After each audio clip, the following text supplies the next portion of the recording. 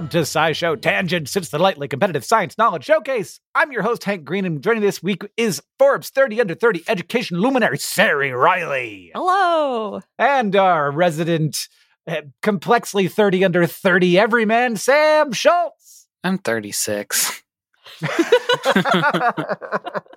36 under 36. 37 under 37 luminary, Sam Schultz. Last week we had to talk all about Sari, but we also wanted to talk about what animal we are least afraid of. Of course, fish is the worst answer because that's half of the vertebrates, and it includes some of the scariest vertebrates. Right. I get not being afraid of fish while you're on land. But if a fish jumps out of the water and flops against you, it's all gooey, and I'd be like, ugh! And that counts as fear, in my opinion. So I am more afraid of that than I am of other creatures. I'll tell you what, you put a fish in my bed in the middle of the night, I will be terrified. I don't think there's an animal that would show up in my bed in the middle of the night that I wouldn't be terrified. I don't Even think my that's cat. true. Just my cats. My cat still startles me. I'm woken up. I go, what? What's this? What if you woke up and there was like a quokka in your bed? You ever seen a quokka? I feel like if I woke up and there was a quokka in my bed, I would be charmed. I would be confused and scared. I think that's a normal person response. Okay. All right. What animal can show up in your bed and is the least scary? Dust mites. Ooh, no. That's the...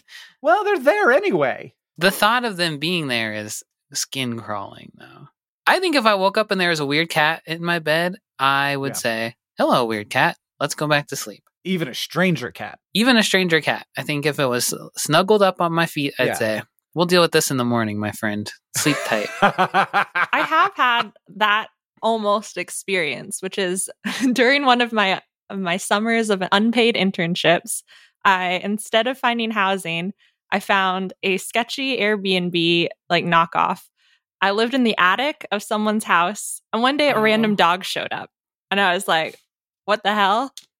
Here's a dog now. And it just hung out with me for, I would say, 3 to 4 hours, and then walked down the stairs. Never saw it again the rest of the summer. Were you scared? And I wasn't freaked out by that. No. So daytime, very different than showing up in my bed, I guess. I think that the least scary animal is probably a domesticated animal because you're used to them and they're used to you. This is it. You need it to be small. What's the smallest dog? Yeah, like a puppy. Like a small, cute puppy. Specifically. Like a corgi puppy or something. If you found a corgi puppy in your bed, there's nobody in the whole world who would be scared of that. Right. Like, because it's extremely cute. You're familiar with it. And if you had to, you could kill it. Which isn't important. That's important. It's for self-defense. You could roll over and squish. If push comes to shove, I can end that animal fast. Or remove it. Like if you want to be more humane, remove it from the bed. Remove it from the situation. Is light, which I guess brings us back to fish also, because you can knock a fish off your bed pretty easily. They're so slimy, though. If you moved your arm and touched a slimy fish, you would be terrified. If you moved your arm and touched a warm, fuzzy puppy, you would be delighted. A puppy could definitely bite you more than like a guppy. So there's that. But there's just the familiarity of a puppy bite where it's like, oh, I'm not scared of a puppy bite. Whereas just like the existence of a guppy is kind of unsettling. It's just weird. Do you disagree? You think it's fish, Sarah? You think fish I'm coming around to fish. I'm coming. Don't say fish. Not fish generically, like a very specific, like a killifish or something very small, a zebrafish. Like if I found a sardine in the bed, I'd be like, that's gross, but easily remove, right? Okay, whatever. Rather that's than weird. I think I'm kind of moving towards like nematodes at this point, where I'm like the kind of animal that's just around and you don't even ever think about it. It depends really on the criteria of least afraid. Yeah. As in, are we swinging the other direction of, I actively want this here, or am I just neutral to its presence? That's the alternate response to your dust mites. Instead of being like, ooh, I'm harrowed by this idea of dust mites on my face, you can be like, these are all my friends. These are my own. True. I'm never alone. friends. Never really alone. Yeah. Can I be lonely if I'm covered in bugs? In my hair follicles? Eating my dead skin? Look at them doing me a favor. I don't know. You can't say covered. I can't see them. It's great. Having sex and making babies. Their whole lives. Oh, I thought you meant they were with you while you were doing that. True. Also that, though. Yes, that and the other. We are...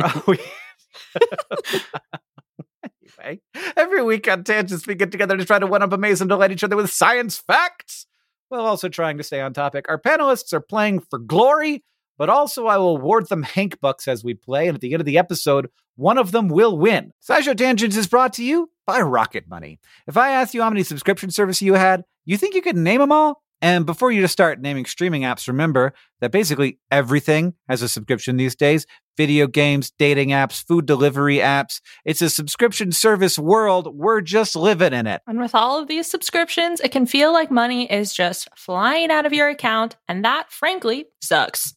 But Rocket Money can help. Rocket Money is a personal finance app that finds and cancels your unwanted subscriptions, monitors your spending, and helps lower your bills. Rocket Money can help you negotiate to lower some bills for you by up to 20%.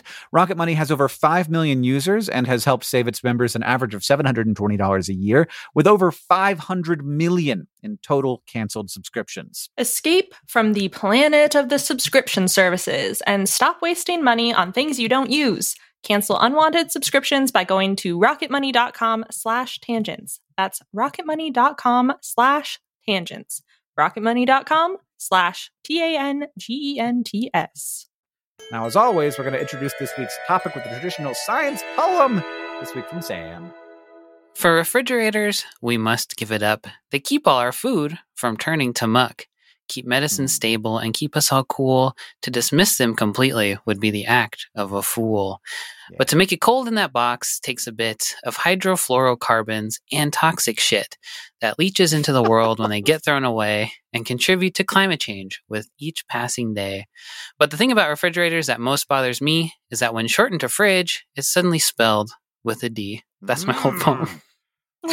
Where does the D come from? that was a weird one, Sam. Rhyme scheme threw me off some. Content threw me off some. It was a roller coaster of a poem. They can't all be winners. I had to talk about the D thing.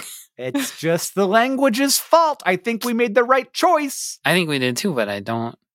It preys on my mind. I always wanted to make a fast food restaurant called Fridge that sells stuff that you can microwave when you get home. I feel like I would want you to microwave it for me if it's fast food. Well, then it would be called microwaves. Microwave.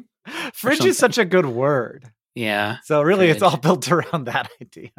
But that's a good point, Sari. Maybe it's like a bunch of food where it's like you take it home and you can have it a bunch of times. And keep it in your fridge I in the just meantime. want to buy a casserole of lasagna and not have to make it myself. Well, you can. That's one of the most things that you can do is lasagna. Where? How? At every store? Like a big one? I want a big one. Yeah. I want like several meals. You can like buy a big tray of lasagna? Yeah. Oh, sure. In the freezer section? Really? Stouffer's. Yeah. They're like Marie this Calendar? Big. They're like single Oh, serving. go to Costco, my friend. I'm sure you could get the largest lasagna you've ever seen. Or even just at like a Safeway or something. I feel like next to there's the individual box meals and then there are the family size. Yeah. Right. Everybody send Hank some big lasagnas. my address is 555 5th Street, Missoula, Montana. 55555. Send me your biggest lasagna. I've heard you talk about this idea a lot, but I didn't know that you didn't know that you could get giant frozen lasagnas. That changes the idea. Well, maybe I want them to be fresh but cold and not like frozen. I don't know. I don't know what I want. What I want is for food to be good and cheap. Well, refrigerators help with that, maybe.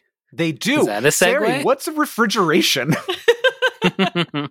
I do have an answer to the why does it have a D. Yeah, of course you do. What is it? So refrigerator, the etymology of refrigeration, the word has been the same way from like French it basically look the same as refrigeration. Latin refrigeration comes from the word like frigid, which just means make cool. And then the refrigeration is to cool down again. And it was used in alchemy contexts, which I thought was interesting, or like to cool down heat when you were sick and had a fever. So you like cool down yourself. So as opposed to like refrigerating food, you're refrigerating yourself. Mm-hmm. And so the word refrigeration existed, and those letters made those sounds. But then when you shorten refrigerator to fridge, you're left with basically what Hank said, F-R-I-G. But then frig, like you would assume that it's that's not gonna work. That G, like flag or hog or sprig or frig. And so people were like, I don't want that word to sound like that in English, because I don't want to get the ham out of the frig over there. That's not good. So then we changed the spelling to mimic words like bridge or ridge or smidge, where that DG makes that J, the soft G sound. Or who's we? Merriam-Webster? This was Merriam-Webster where I found this explanation. So old Merriam and old Webster, the two guys. They got together. This word is disgusting. Whispered to each other and said, how do we make the G make the J sound? But refrigeration is any time where you like use electricity to make cold. It feels like. I guess you don't have to use electricity. Could just like bring in a block of ice. It's just any sort of making cold. Yeah. So nowadays we use electricity or refrigerants or heat pumps or some sort of technology. But the simplest example of refrigeration is like a cooler you bring to your backyard where you stick ice in it and you stick other things, and then the ice evaporates over time. And much in the same way that when your sweat evaporates from your body, it feels cooler because it takes heat or some sort of energy to make a liquid turn into a gas and evaporate. The way hot turns cold and vice versa seems so simple, but is like genuinely one of the most, while I was reading about it, like, what the hell kind of thing. It's so complicated, I think. Yeah, I feel like hot is very easy. Hot is like, there's jiggles. I'm going to give my jiggles to you and make more jiggles. Whereas getting jiggles out, good luck. Yeah. Temperature's bad. Thermodynamics are bad. This is the class that I was, I think, closest to failing. A TA looked me in the eyes and said, I don't know how to help you. And that really shook my educational journey. Really colored the rest of your life, huh? Yeah. I did change majors after that. I passed the class, but brutal. changed majors. But basically, if state changes of chemicals, so like using water as an example, you can change pressure to change it from a liquid to a gas. So there's like this thing called vapor pressure, but basically when chemicals are at higher pressure, then they tend to condense into liquids. When they're at lower pressures, then they evaporate or sublimate. Evaporate is from liquid to gas, sublimate is from solid to gas. And then another way you can change the state of a chemical is temperature. So a certain amount of temperature or heat, where below that temperature, they are generally a liquid or a solid. And then above that, then they evaporate or sublimate and turn into a gas. So all these things are related.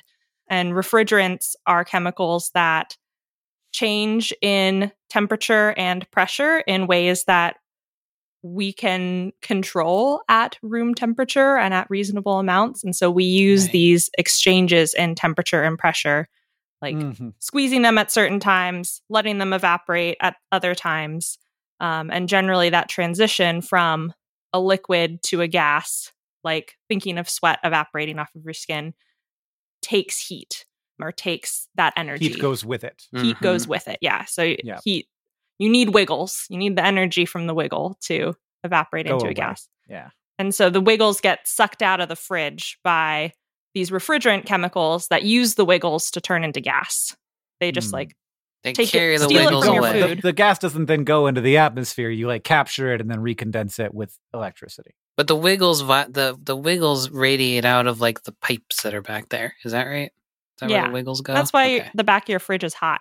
So it's not like it doesn't go nowhere. It has to radiate out. Right. So, and you can never cool your room down by opening your fridge because it's just going to create heat out the back. You have to stick the back of your fridge outside and the front of your fridge inside, and then it will cool off your house.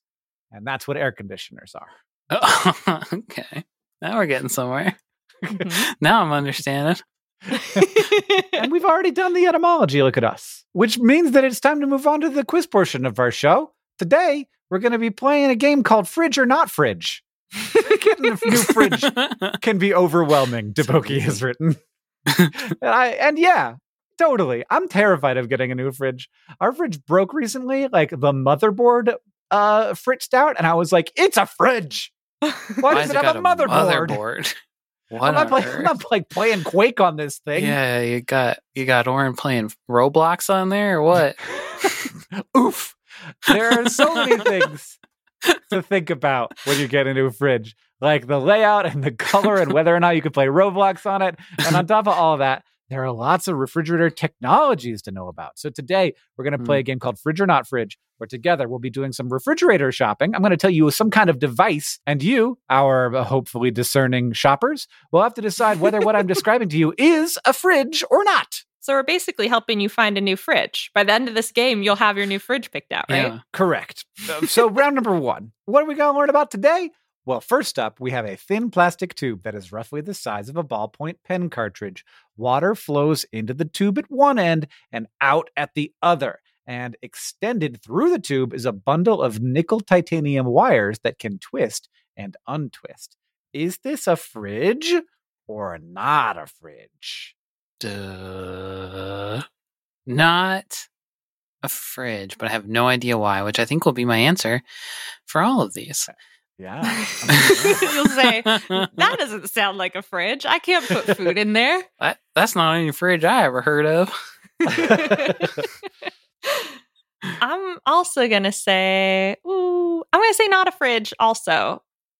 It sounds like a water filter. Oh, yeah. Can we guess what it is? Yeah. What do you think it is? It's a desalination machine. That's what it is. Sure. It is, in fact, a fridge. Wow. No. It's a tiny fridge. It's a proof of concept to show that we might be able to use twisting and untwisting of certain materials to create a more efficient refrigerator. So, scientists in the 19th century realized that stretching out rubber causes the rubber to warm up. And if you let it relax, the rubber will cool back down. And that change in heat is due to the changes in entropy. Stretching the entropy makes the fibers inside more orderly, and less entropy. Less entropy means the rubber has to pull in heat, warming it up. And when the rubber is relaxed again, the entropy goes up and the rubber gets cooler. Wild.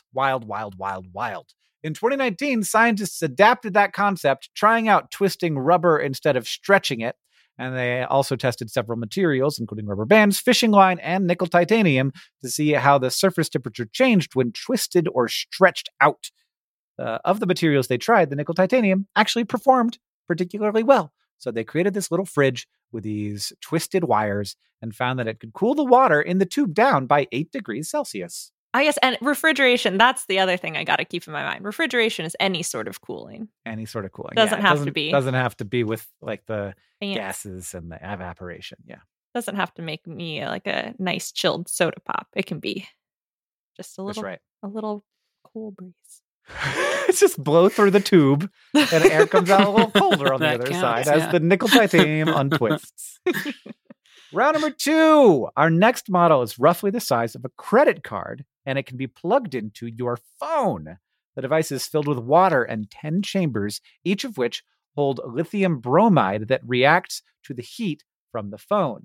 Is this a fridge or not a fridge? Oh, why you gotta cool down your phone? There's no reason.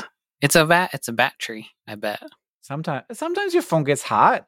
Yeah, but you just put it down for a while and walk away and come back later and it's okay. I'm going to say it is a fridge. And yes, it just is a fridge. I don't have to guess what it is because it's a fridge. I'll give you a bonus point if you tell me how you think this fridge works. Oh, shoot. It's a fridge. I think it works by... I don't know anything about lithium bromide. It's like a cow's stomach, but instead of each grass being more chewed, each little chamber gets a little bit more cold, and then That's great. It's this. not a fridge. It's not a fridge. Oh, but maybe just you made invented a up. new fridge. Yeah. Yeah, no, it's inspired by a phone charger that uses salt water and oxygen to create electricity, which you can read about on Live Science by going to pocket-sized smartphone charger uses water. Our last round, just Google that. Our last model consists of 2 steel spheres, each with a diameter of about 10 inches. The 2 spheres are connected by a pipe that's shaped like an upside-down U, and that allows ammonia and water to travel along the contraption.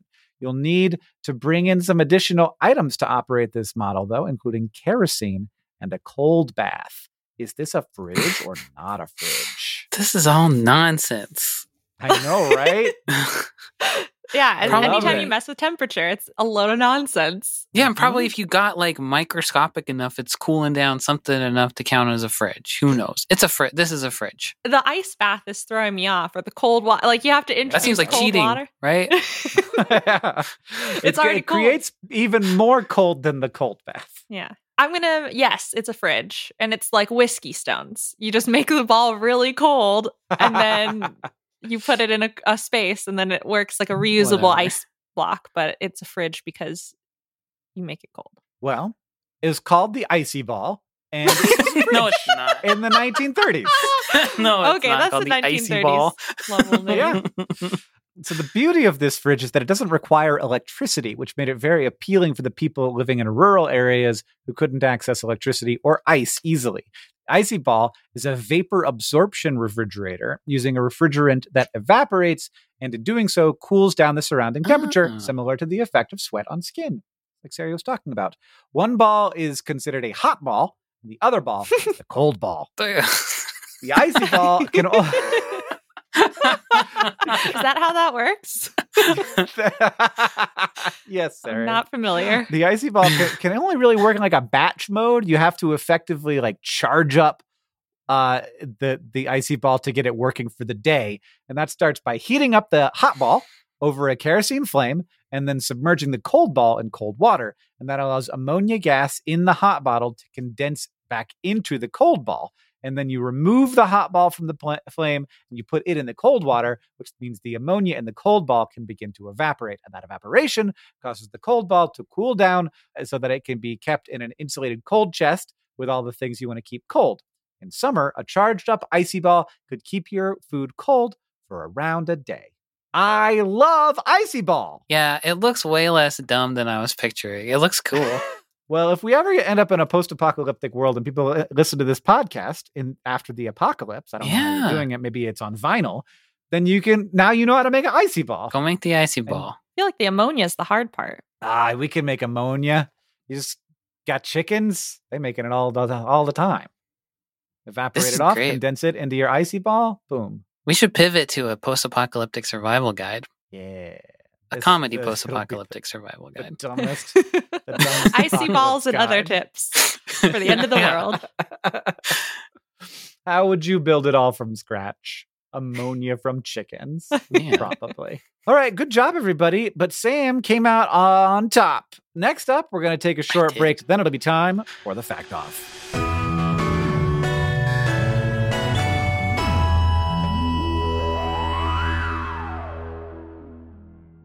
SciShow Tangents is brought to you by Shopify. Hank, when you started your career as the internet science man, was opening an online store something that you were really thinking that hard about, or something you thought you'd do in a billion years? I was making a shop before I was an internet science man. Oh, what? That was the first thing I did. I was that first. Wow, I got to learn my Hank history. How did that go for you? Good. Here's what I'll tell you. Like the part where we start selling a thing and you get to see the number go up is so exciting. And when it's just like you by yourself, you got to be careful. But luckily, Shopify has all kinds of little tools to help you with that, to help you with increasing conversions, to help you with managing orders, with customer support, with all of the stuff. Because it's I don't know. It feels like the industry standard. And so there are all kinds of plugins that you can use to make your Shopify work for you in particular. That's right. Shopify is a global commerce platform that helps you sell at every stage of your business, from vlogging in your parents' basement to treading the boards of Carnegie Hall. Now, it was my basement. It was my basement of my own home that I was renting, the downstairs of. If you say so. From your first sale to your 1 millionth, Shopify is here to help you grow. And they've got a proven track record, my friends. Shopify powers 10% of all e-commerce in the U.S. and powers entrepreneurs in 175 countries. They have, as Hank mentioned, the internet's best converting checkout, 36% better on average compared to other leading commerce platforms. And they have award-winning customer service, because businesses that grow with Shopify. You can sign up for a $1 per month trial period at shopify.com/tangents, all lowercase tangents. Go to shopify.com/tangents now to grow your business, no matter what stage you're in. Shopify.com/TANGENTS, all lowercase. SciShow Tangents is brought to you by Manukora Honey. Merriam-Webster defines honey as a sweet, viscid material elaborated out of nectar of flowers in the honey sac of various bees.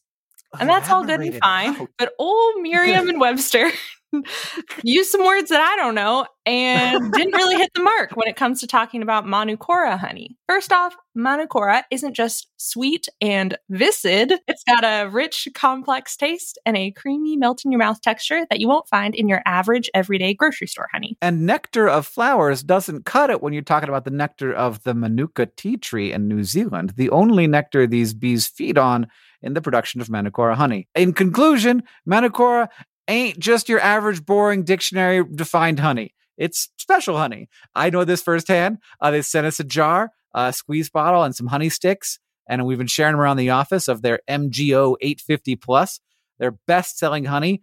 It's not the same.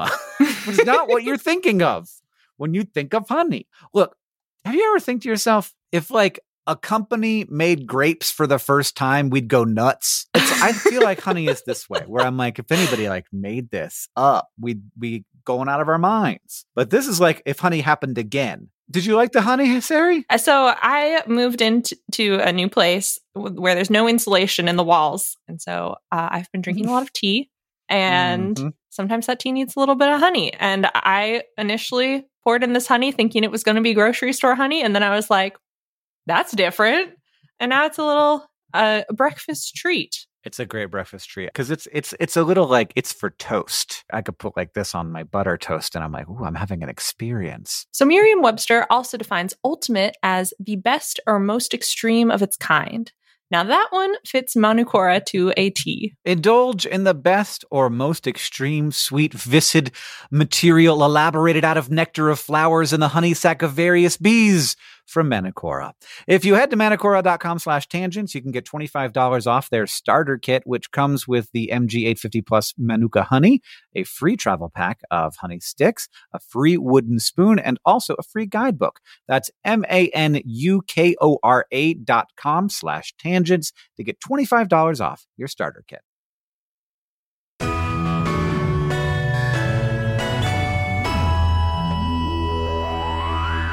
Now it's time for the Fact Off. Our panelists have all brought science facts to present in an attempt to blow my mind, and after they have presented their facts, I will judge them and award them points.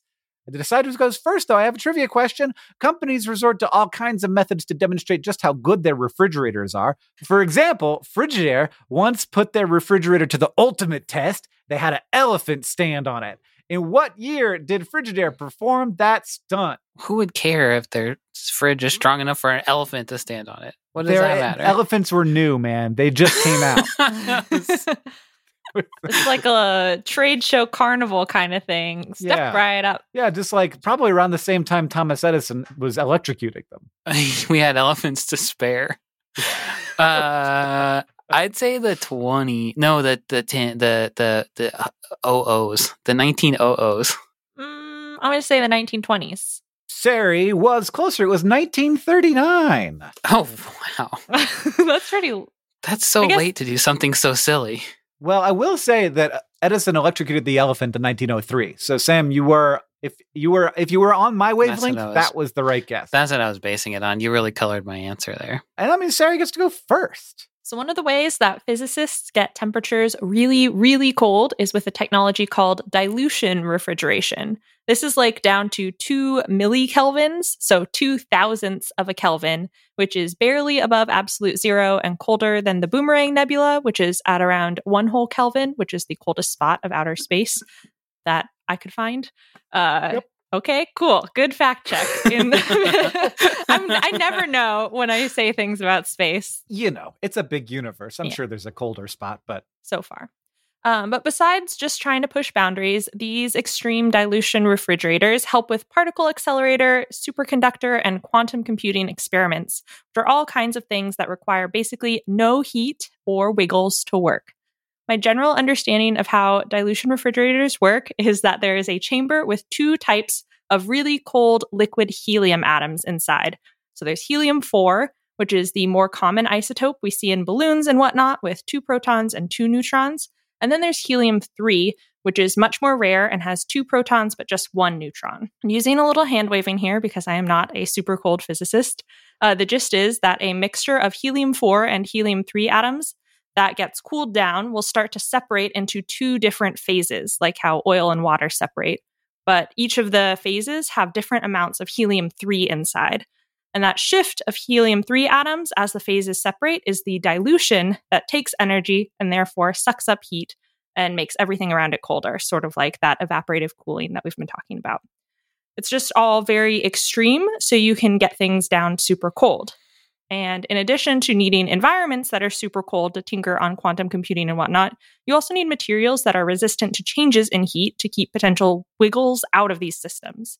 So some scientists are developing materials that are really resistant to temperature changes and using dilution refrigerators to test them. So in other words, these materials are thermal insulators, but many are expensive and or proprietary. So all that set up to say, in a paper published in December 2019, a group of physicists at Lancaster University in the UK decided to play with their very fancy dilution refrigerator and cool down a much cheaper and more easily available material, 4 Lego bricks and a minifigure.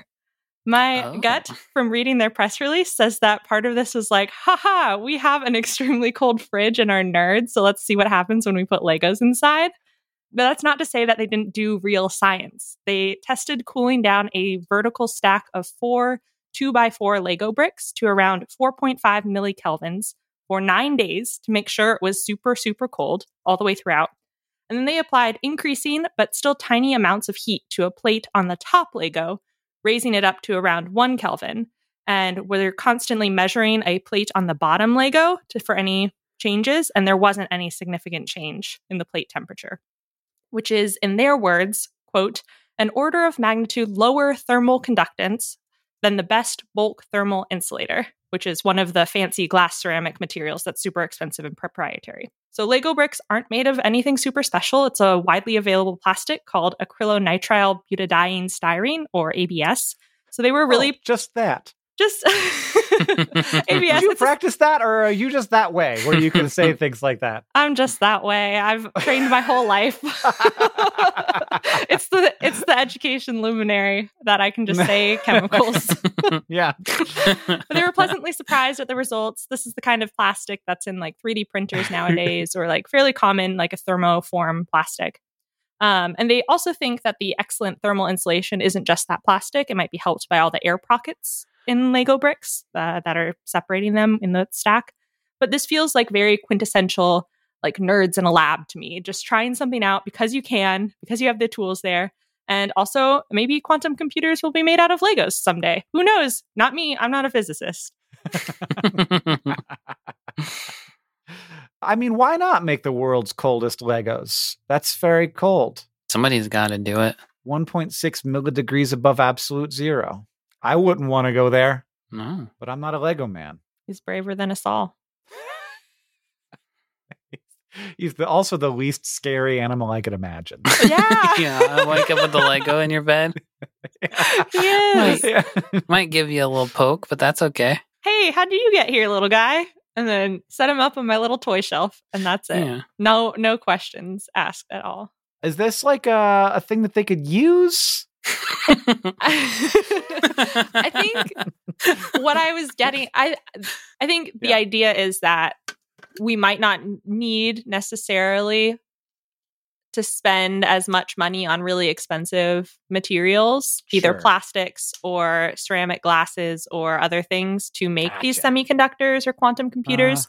We can use plain old ABS with some air pockets inside and get a similar result. And like maybe key components need to be made of the more expensive stuff, but like, definitely. We can look cheaper. Yeah, the future is even closer than we think because we don't need all of that fancy stuff. We can get coal to do quantum computing, just build it out of Legos.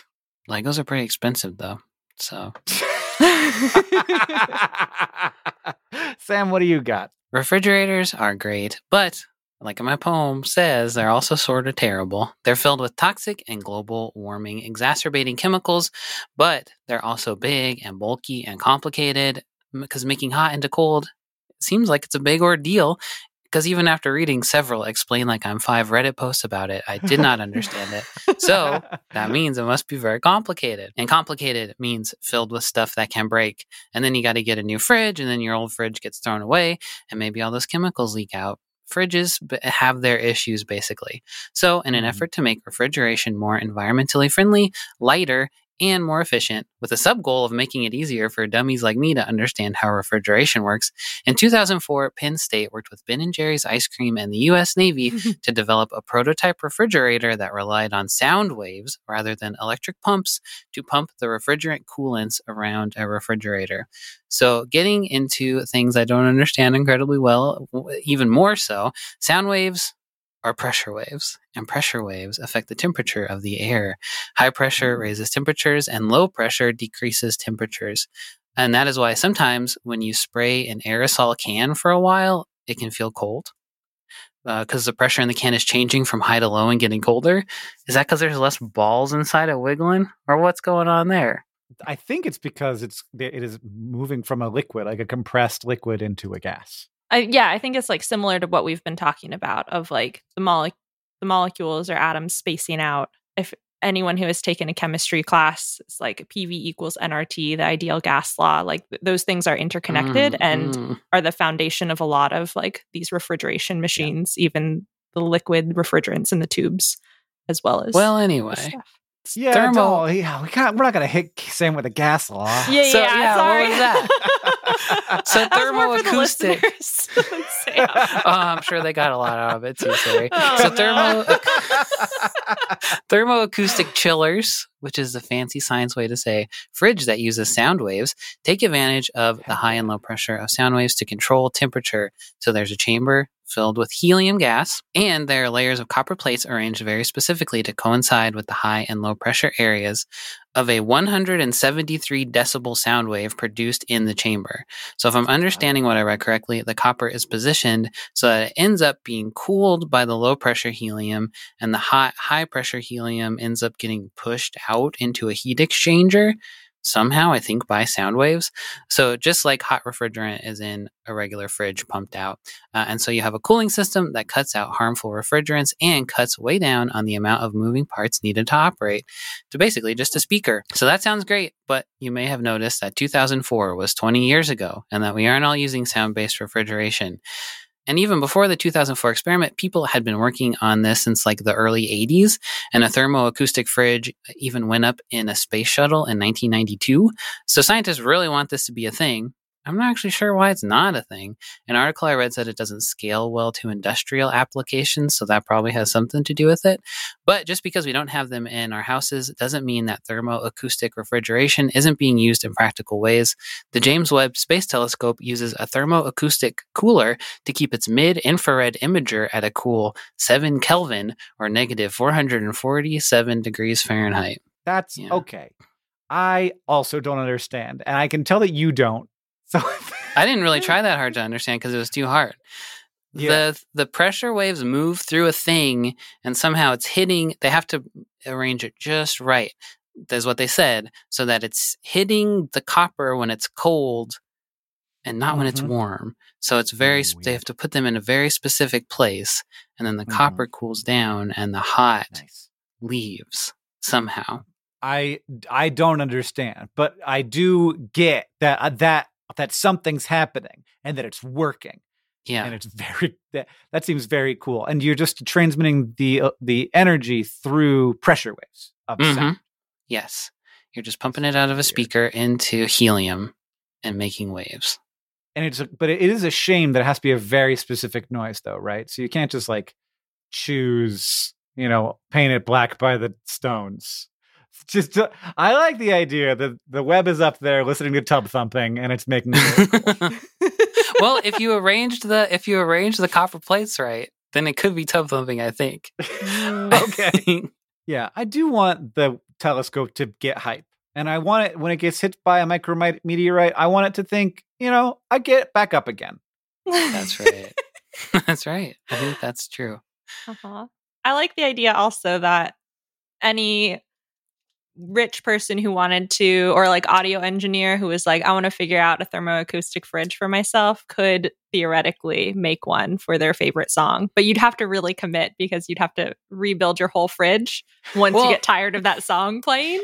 You also can't hear it because this was where I wasn't entirely sure because you can be around it and it doesn't make your ears explode. Right. But 174 decibels is like way louder than you're ever supposed to be around. But they said if it depressurizes, then you can't hear it anymore because it's just can only exist in that chamber somehow. Okay. So if it broke, it wouldn't make your head explode. It doesn't matter to me if I can hear it or not. It's like the story that the Mars rover sings happy birthday to itself. Like, I don't need to hear it. You just want something you could tell all your friends. I just want to be sad about a lonely rover. Not even dust mites having sex on it to keep it company. Yeah. It's too bad. They could at least send 2 dust mites. Just 2 dust mites. They're not going to survive Mars. Mm-hmm. So I have to choose between dilution refrigeration resulting in ultra cold Legos that are just fine, apparently, or cooling things down with sound in space in a space telescope. It's going to be Sam. He's already winning. He ran away with it. I love that. Even though none of us actually understand how it works. It does. Yeah. There's a human who totally gets it. Yeah. Because look, quantum computers, they're going to totally revolutionize the world and everything. It's coming. It's going to be we're not prepared for what that's going to be like. And very cold Lego might be involved. But I just conceptually, I want to cool things down with tub thumping. And now it's time to Ask the Science Couch. We've got a listener question for our virtual couch of finely honed scientific minds. Corey on Discord asks, sometimes when something has been in the freezer for a long time, it gets a sort of freezer taste to it. What exactly am I tasting? This seems like the kind of thing I would know, but I don't have any idea. Molecules. It tastes like old water, so water must have something to do with it, right? Like stagnant water. Sarah's just letting us hang out here. Yeah, what's happening? I can jump in at any time. Okay. Yeah, I mean, it's always molecules. Taste is always molecules.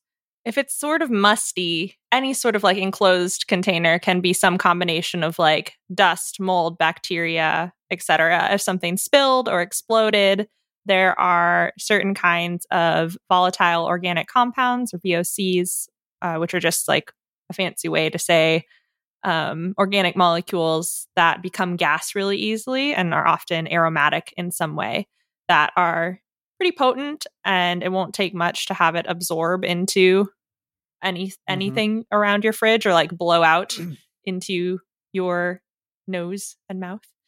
So it might be that you're smelling. That's just kind of like your house smells musty, your fridge smells musty. It's just like those things. But it could also be because of freezer burn, because there's that like plasticky, watery smell. Mm-hmm. And so all freezer burn it's a combination of dehydration and reactions with oxygen molecules. So I could have guessed. I could have done it. I could have done it. Wasn't brave enough. I could have just said, it's probably oxygen reacting with things. Yeah. Like everything on Earth. I was surprised like me. Like I am oxygen reacting with things. You usually just take stabs, and I was surprised that this is the one, Yeah. a chemistry one, you're too where you were scared, like, That's too I scary. can't. A freezer. We really intimidated everyone on this episode with this idea of thermoacoustic refrigeration and quantum computing and physics. But basically, foods are many chemicals, many substances together as a temperature, and a lot of those substances within food, meats, vegetables, whatnot, is water. And so when you freeze foods, when you stick room temperature foods into the freezer, and you don't sort of do like a flash freezing process, there is there over time, as the food freezes, the water molecules in the food freezes. And if it does that slowly instead of quickly, the ice crystals that form as the water molecules come together are fairly big and chunky.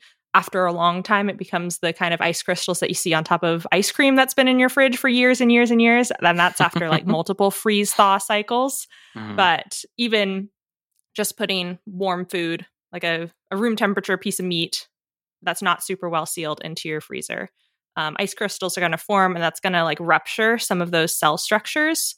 And that those ice crystals are going to sublimate in the freezer, especially if it's a automatically defrosting freezer, which is meant to keep water out of there, dehumidify, and things like that.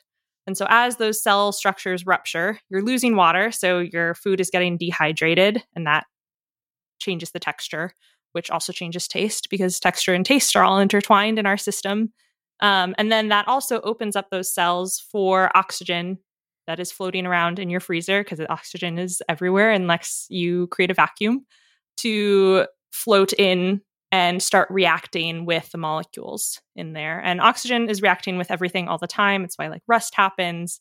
It's why people say like, let wine breathe for a bit. Like you want to have a little bit of oxidation reactions happening in there. With food, it can be good or bad. Like oxidation can help with the Maillard reactions. I think those are oxygen related reactions that give you like a crusty on pies or like on a grilled steak. But it can also cause like rancid smells and tastes. Oxidation is related to like the rancidity of certain cheeses or food spoiling or meats going bad or things like that as well.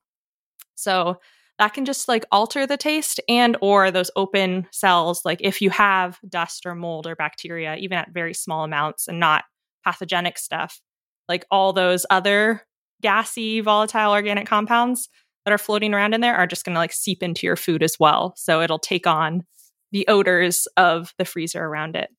The only way to really avoid this is like those really sturdy Ziploc bags or whatever, like plastic bags or vacuum sealed stuff. Freezer bags, yeah. Where you keep the oxygen out as much as possible, or you keep everything inside, like keep the water in, keep the oxygen out, so that you prevent that dehydration, that oxidation reaction. What's the oldest thing in your freezer? Ooh, good question. Let's save that one for next time. Okay, next time we'll talk about. Make a note of it. Notes, Jess, make a note. I have an answer. It's chilling. Oh, no. Oh, literally. If you want to ask the Science Cats your question, you can follow us on Twitter and Threads at SciShow Tangents, where we will send out topics for upcoming episodes every week. You can join us on SciShow Tangents Patreon and ask us on our Discord as well. Thank you to @UngovernableG and @MelatoGelato on Twitter, and everybody else who asked us your questions for this episode. If you like this show and you want to help us out, it's very easy to do that. First, go to patreon.com/SciShowTangents and become a patron. Get access to our Discord and our bonus episodes. Shout out to patron Les Aker for their support. Second, you can leave us a review wherever you listen. That's super helpful, and it helps us know what you like about the show. And finally, if you want to show your love for SciShow Tangents, just tell people about us. Thank you for joining us. I've been Hank Green. I've been Sari Riley. And I've been Sam Schultz. SciShow Tangents is created by all of us and produced by Jess Stempert. Our associate producer is Eve Schmidt. Our editor is Seth Lixman. Our story editor is Alex Billow. Our social media organizer is Julia Buzz Bazzaio. Our editorial assistant is Jabuki Chakravarti. Our sound design is by Joseph Tuna-Medish. Our executive producers are Nicole Sweeney and me, Hank Green. And of course, we couldn't make any of this without our patrons on Patreon. Thank you, and remember, the mind is not a vessel to be filled, but a fire to be lighted.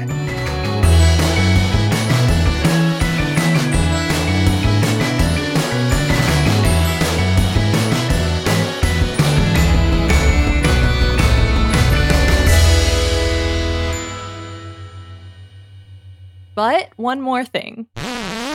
In New Zealand, the National Institute of Water and Atmospheric Research, or NIWA, relies on volunteers to help them collect leopard seal scat from beaches. They have a whole guide online with tips like using an empty ice cream tub and refrigerating the sample away from food, children, or animals. Researchers often freeze this scat until they have time to sift through all the stuff inside to learn about the seal's digestion and health. And in a press release from February 2019, NIWA scientists reported something weirder than usual in some frozen scat. A still functioning USB stick with pictures of sea lions, not leopard seals, on it. Oh, no. Not super useful for science, but a silly media moment to try and recruit more poop collecting volunteers. Oh, no. Did they eat a whole guy? Those things are sturdy. Yeah.